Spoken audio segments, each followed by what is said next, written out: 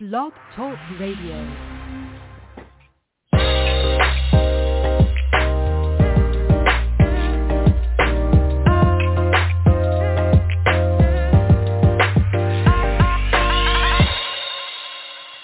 Welcome to the Perkins Platform. This is a solutions-oriented podcast and live radio show. Each broadcast, we dedicate just about 30 minutes to explore topics of interest for leaders and professionals in education and a variety of other disciplines. And this is your host, Brian Perkins. Today is no exception. We have a great conversation planned with a gentleman who is an award-winning mentor, inventor, author, former engineering professional, and an internationally renowned speaker. He is a successful entrepreneur, and I'm happy that I had the opportunity to have some time just before the show to talk to him. I want to introduce to you Dr. Calvin Mackie. Welcome, Calvin. Thank you, Brian. Thank you for having me. Thanks for all that you do with your platform. Thank you. Thank you so much. Calvin, before you were asking me a little bit about myself, for people who are just now tuning in, this platform has been going on now we're in our 10th year.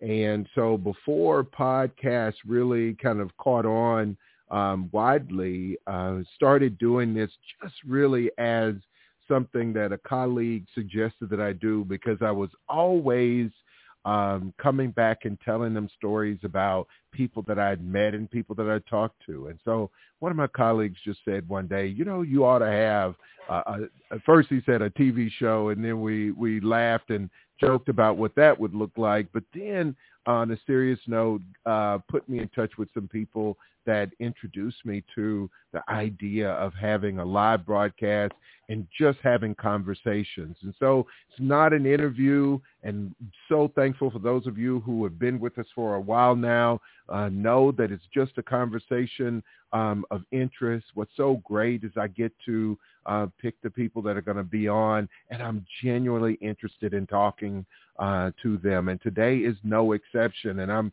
particularly excited because Calvin is the founder of an organization, a nonprofit called STEM NOLA, based here in New Orleans. It's founded to expose, inspire, and engage communities about opportunities in STEM. And so, but before we even get to what STEM NOLA is, Calvin, I got to tell you, I am so impressed with your background. Graduated from Morehouse, got a Ph.D., got your bachelor's in engineering from Georgia Tech, bachelor's in math from Morehouse, went on and got your Ph.D. and your master's in mechanical engineering from Georgia Tech, which, for those of you who don't know, has consistently been one of the top schools of engineering in the nation. So all kinds of awards, also the Presidential Award for Excellence in Science, and it just goes on and on.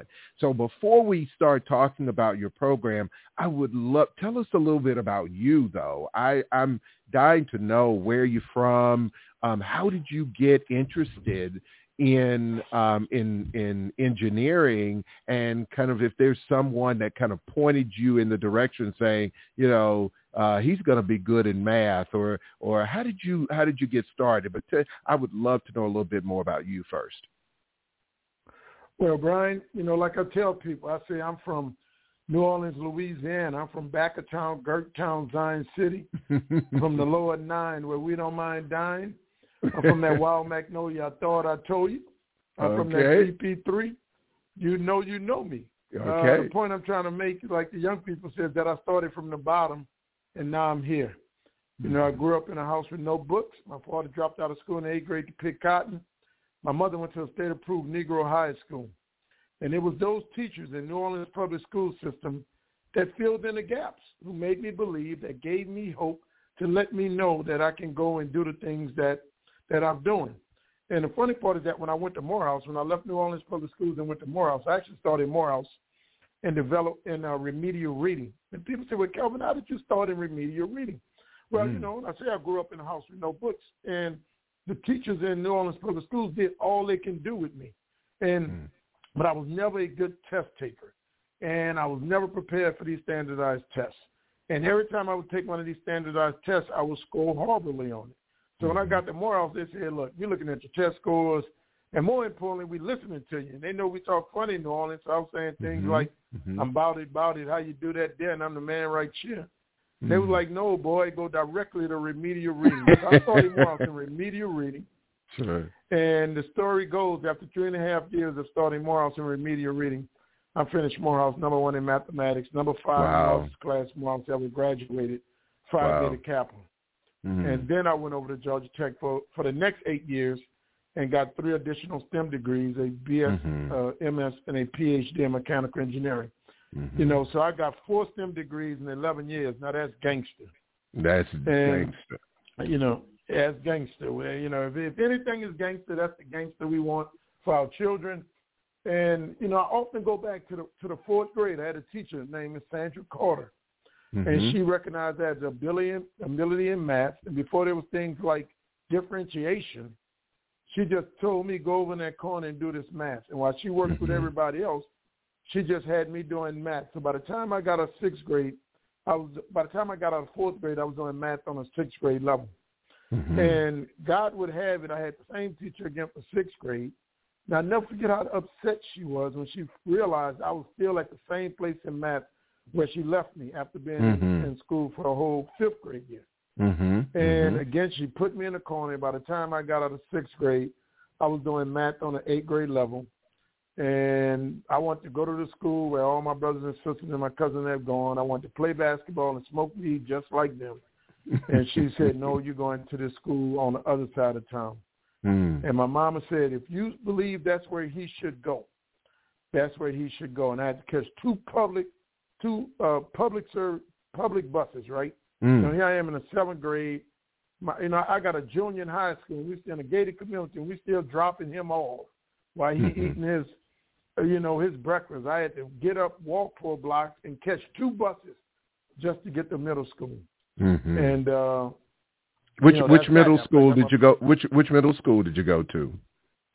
A school by the name of Francis W. Gregory. And in the aftermath of Hurricane Katrina, you know the story in New Orleans. Yeah. They came and they took over our schools, wiped away our history. And that was one of the schools they wiped away. And that's one of the schools that's responsible for producing doctors, lawyers, and engineers still to this day. Well,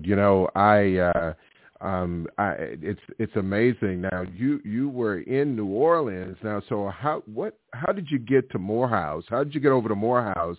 Now, I have to, in the way of full disclosure. Now, I'm not from Louisiana originally, but I claim I have some roots in the boot, where I went to Grambling for undergrad. So a G-man. That's right. And so I went to Grambling. You always say we're the real Tigers in Louisiana. Got a couple other schools that claim to be Tigers. We're the real Tigers. But how did you end up at Morehouse? That you're really close to that other school down in the southern part. I won't mention the name, but how did you end up going? Leaving Louisiana and going over to Georgia for Morehouse? How'd you get there? I tell people, I was supposed to be a basketball star. I was supposed to go to India and save my whole family, and I had a wicked crossover and a jump shot that just wouldn't quit. So while I was in high school, Dillard University recruited me. Xavier recruited me in some other schools. But Dillard offered, they came to me and said, look, we're going to let you take some courses on a college campus your senior year. Now they call it dual enrollment, but it wasn't called that then. Yep. So when I went to Dillard, since I was so advanced in math, they let me take Cal 1 and Cal 2. And I was so blown away because, here I am in a calculus class on a college campus, and they got about 6 guys in the class, right? And all these girls, and here I am, this little guy, and I'm talking to the college girls. So I felt like I was on, and I was like, that's the only time I said, I'm coming to Dillard and play basketball. So my senior year in high school, playing against Master P at Booker T. Washington High School, I separated my shoulder. Oh, wow. Traumatic shoulder separation. And they said, I'll never play basketball again. Mm-hmm. And I went to a Nest for Nest, one of these college recruitment fairs in the Superdome. And I walked over to this table that said Morehouse. And this guy asked me what I wanted to be. I said an engineer. And he was like, hey, sign here. Send this application. I'll let you send it in for free. And unlike today, like people got all these people doing their applications. I mean, I sat at home and I printed the application out. Right. And they must have felt sorry for me. And somehow I got admitted into a summer science program at Morehouse. And I went to that summer science program. But the only reason I went to that summer science program, Brian, is because I had separated my shoulder. Wow. And I couldn't play basketball. And this summer science program, I met young brothers from around the country that was using words I had never heard, that was quoting authors I had never heard of before. And just to give you an example, one of them was Eddie Gloyd at Princeton, who's on MSNBC in the morning. Oh, so are Eddie you Gloyd serious? From Moss Point. Yeah. I know him. And Eddie was as eloquent then at 16 years old as he is now, right? Now, he wasn't making any sense then, but he could speak, right? For sure. and we still, so he got to practice on you guys. He practiced on you. He got to practice. He got to practice on us, right? So we just be debating every night and stand up every night. And I'm like, this is it. I'm like, I got to stay here. And this is the story I'll never forget. Dr. Gloucester was the president of Morehouse at the time. And his wife passed away. And they had a funeral in King Chapter on Morehouse College campus. And we had to go to the funeral. Now, I didn't even have a suit. One of the guys in the program taught me how to tie a tie. We go to the funeral, and they play Dear Old Morehouse. And literally, I see these old men with tears coming out their eyes. And, I was so moved by this song, which is the Morehouse fight song, alma mater song. I walk out of King Chapel, and Dr. Samuel Du Bois Cook comes out of the chapel. He was the president of Dillard, but he was a Morehouse man. And he looked at me and he said, Mackie, I used to play basketball in his driveway with his son. He said, wow. He said, what are you doing here? He said, I thought he was coming to Dillard. He said, didn't we offer you a scholarship? They offered me a presidential scholarship and a basketball scholarship. I wouldn't have to pay nothing. Wow. And he said, so you coming to Dillard? And I said, Dr. Cook, you went to Morehouse. And he looked at me and he said, I understand. At that time, I didn't have nothing, no money. I didn't know how I was going to do it. And literally, I begged to this day, I'm forever. I said, I've been born 3 times in my life, through my mother, through my creator, Jesus Christ, and through Morehouse College. All right. Because, I went and I begged, and there was a professor by the name, 2 professors, Dean Blocker, and how can I forget my man in history? His name slips me. And they went and said, we believe this young man can be kind of special. And Dr. Barksdale. And Morehouse accepted me conditionally. All right? They accepted me conditionally. Then they fought to give me some money. And they put me in remedial reading and developmental math. Wow. So I'd already taken Cal 1 and Cal 2 at Dillard. They said, no, your score's zero. So they put me in developmental math too. Wow. And that's, and the rest is history. Yeah. Blocker and Barksdale was forever there for me. And walk around, debating these guys, transformed my life. Wow. Well, that is truly a wonderful story. I'm sure people and you would agree. Coming from Magnolia, whoever would have thought you would come?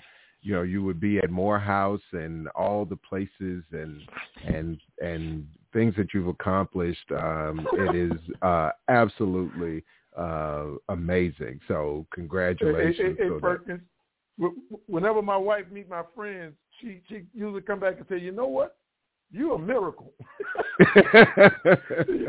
When she meet my friends, they start telling them our childhood stories. Like, well, look, I ain't making it up. No, I ain't making it up. Exactly. Let me tell you, I have this thing I always say, because people, they think you've always been a certain way. I say, now look, I ain't always been Dr. Perkins, so right, I'm sure. You said, don't. I'm sure. Well, So now you tell us.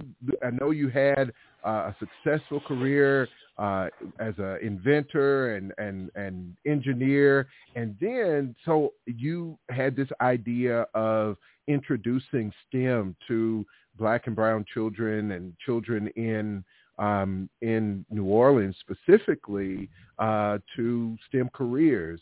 Tell us a little bit of how that started, because I know I have friends all throughout New Orleans who have said, I can remember when that program first started. So it wasn't that long ago, but that it started, and then now it's just, like I said, you just so many awards and recognition that you've received for the program. How did you get the program started, and what made you start it? First and foremost, it's kind of my life's work. When I was in grad school, I started going out to schools, talking to kids about science and math.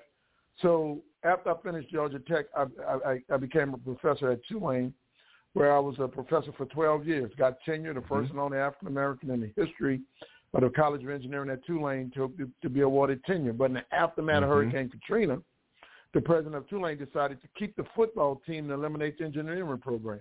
Oh, wow. So I lost a six-figure tenure position overnight with 8 people living in my house who have been displaced from Hurricane Katrina. And my point is that the message that the president of Tulane University sent to our children is a message that many of these universities send on a daily basis.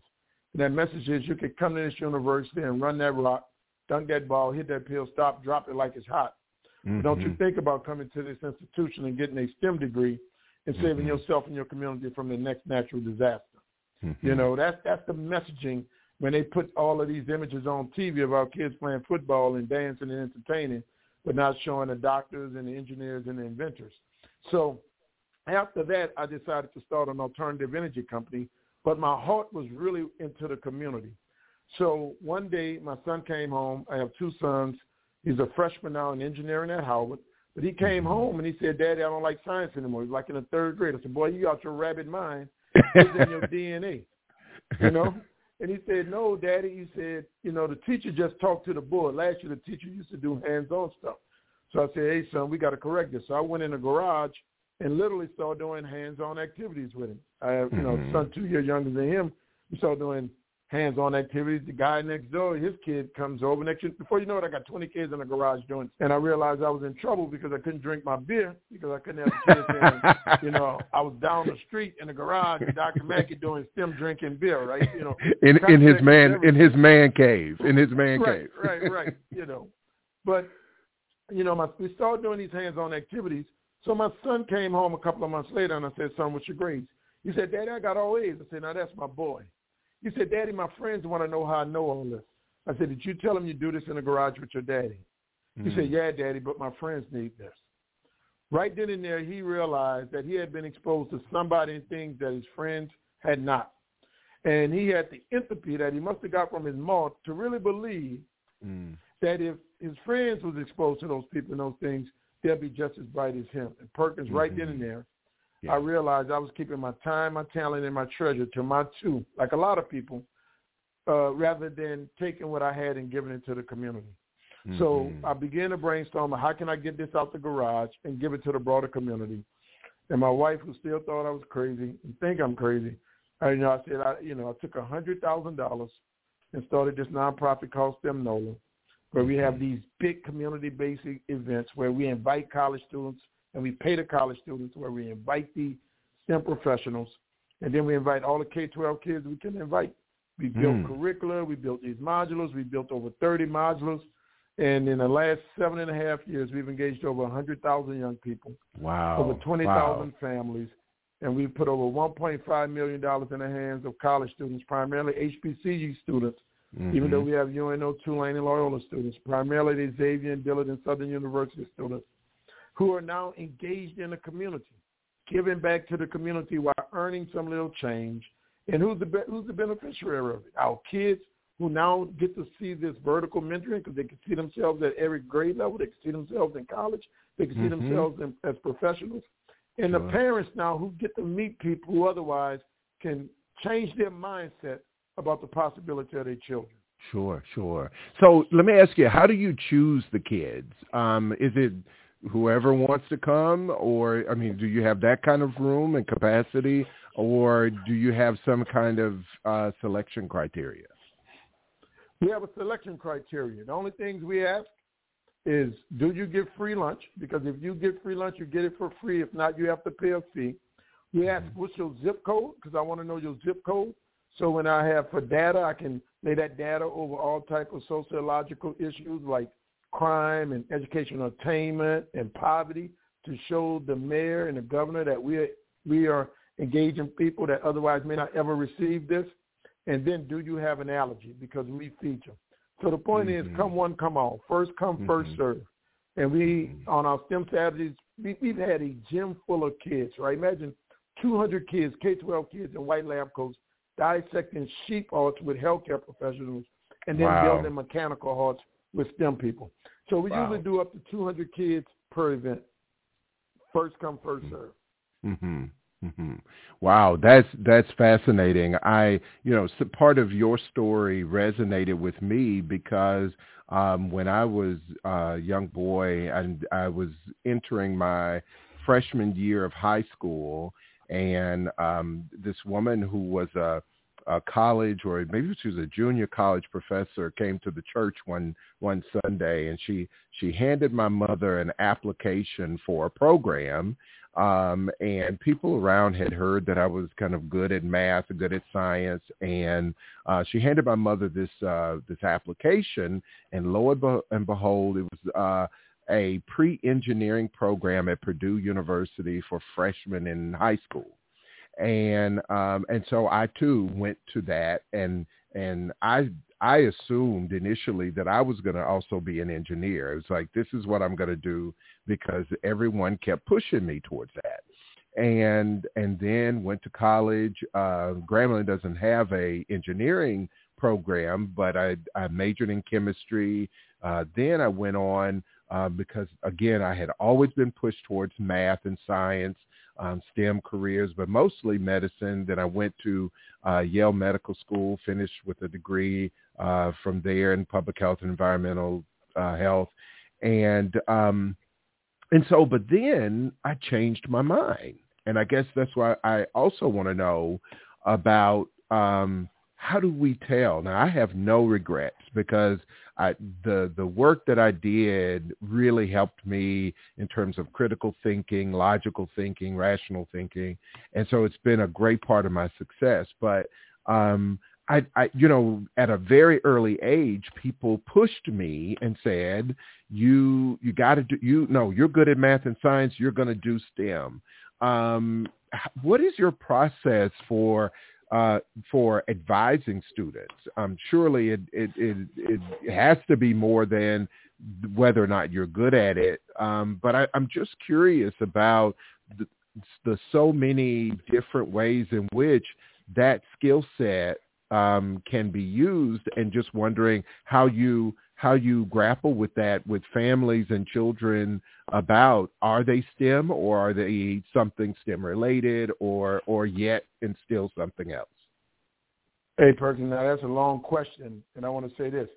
But when my kids finished 7th or 8th grade, I brought them to the summer science program at Purdue.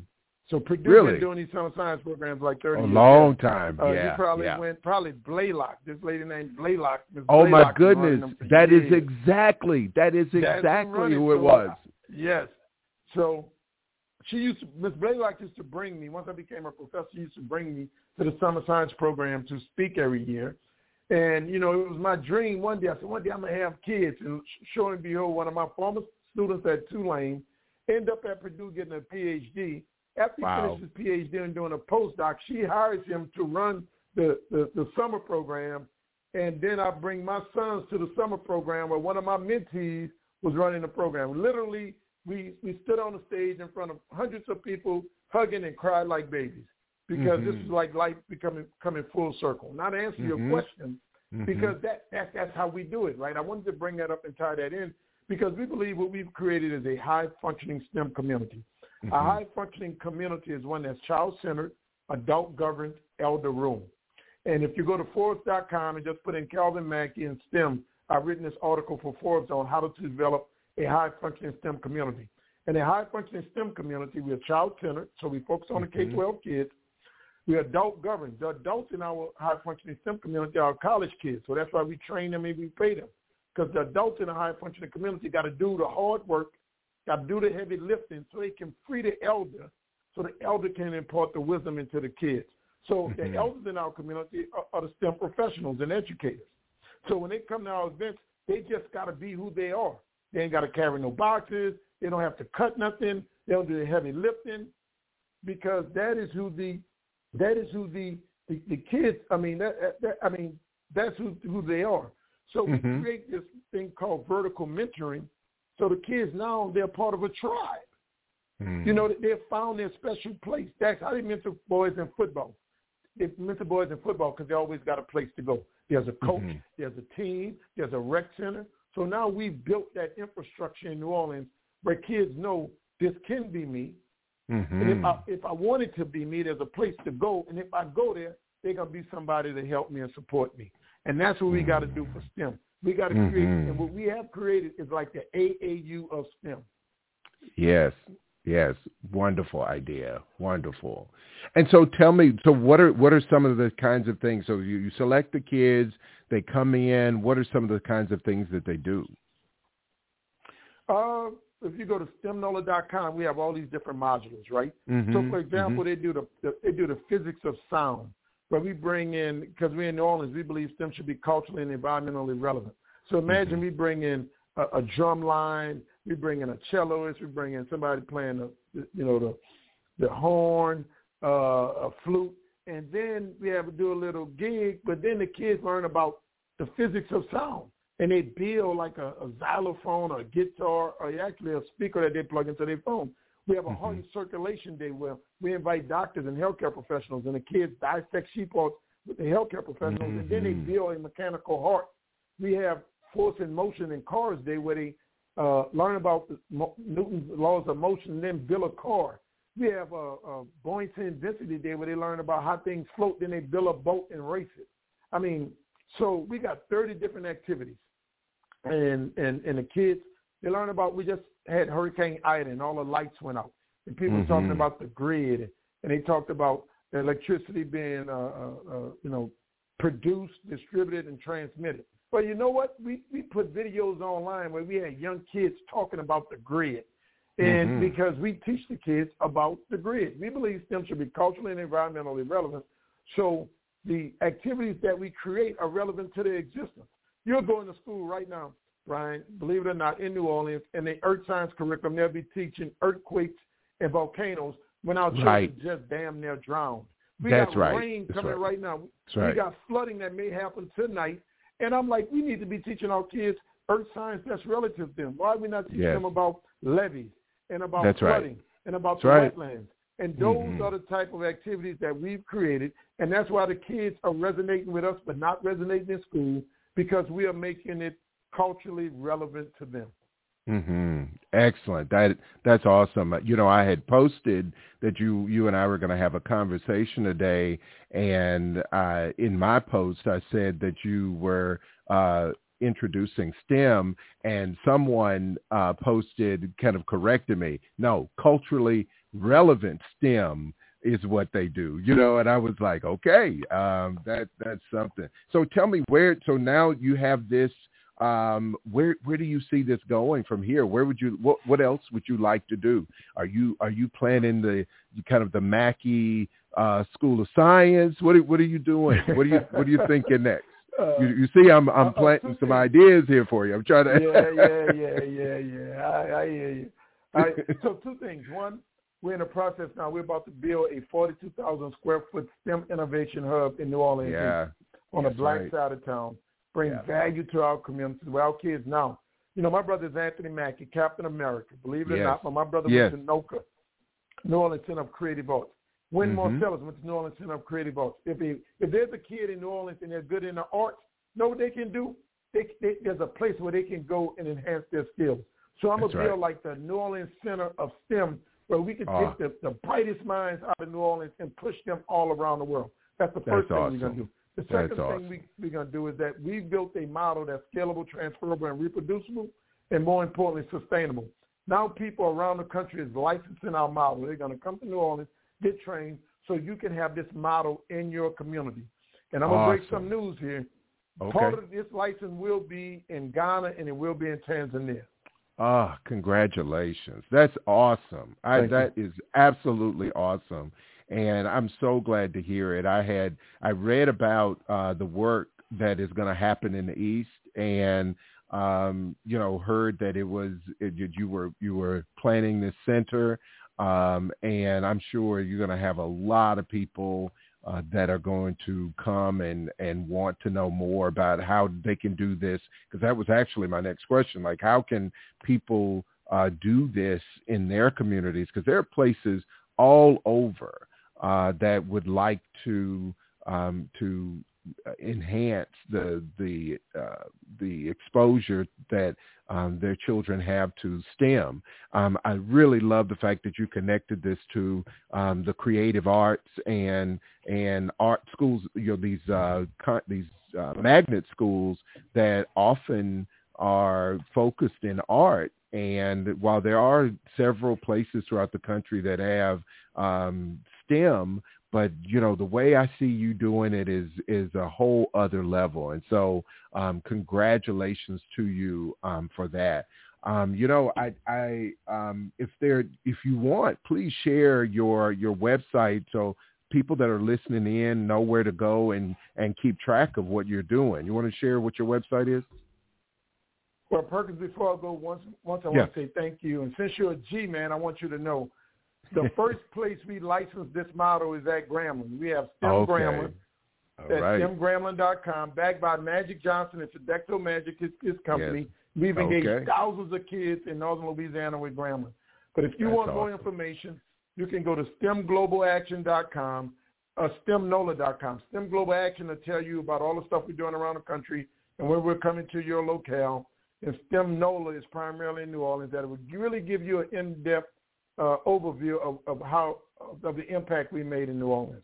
Thank you, brother. That's awesome. And I just want to also thank you so much for agreeing to come on to the conversation. I learned so much about the program. And so you'll be hearing from me. I'm going to drop you an email, and I'm going to come by one of these weekends and see the work that you're doing. We're going to be listening and reading about your work. But I hope to hear from you again. But until I see you, go well, stay well, brother. Hey, you do the same. Thank you. Take care.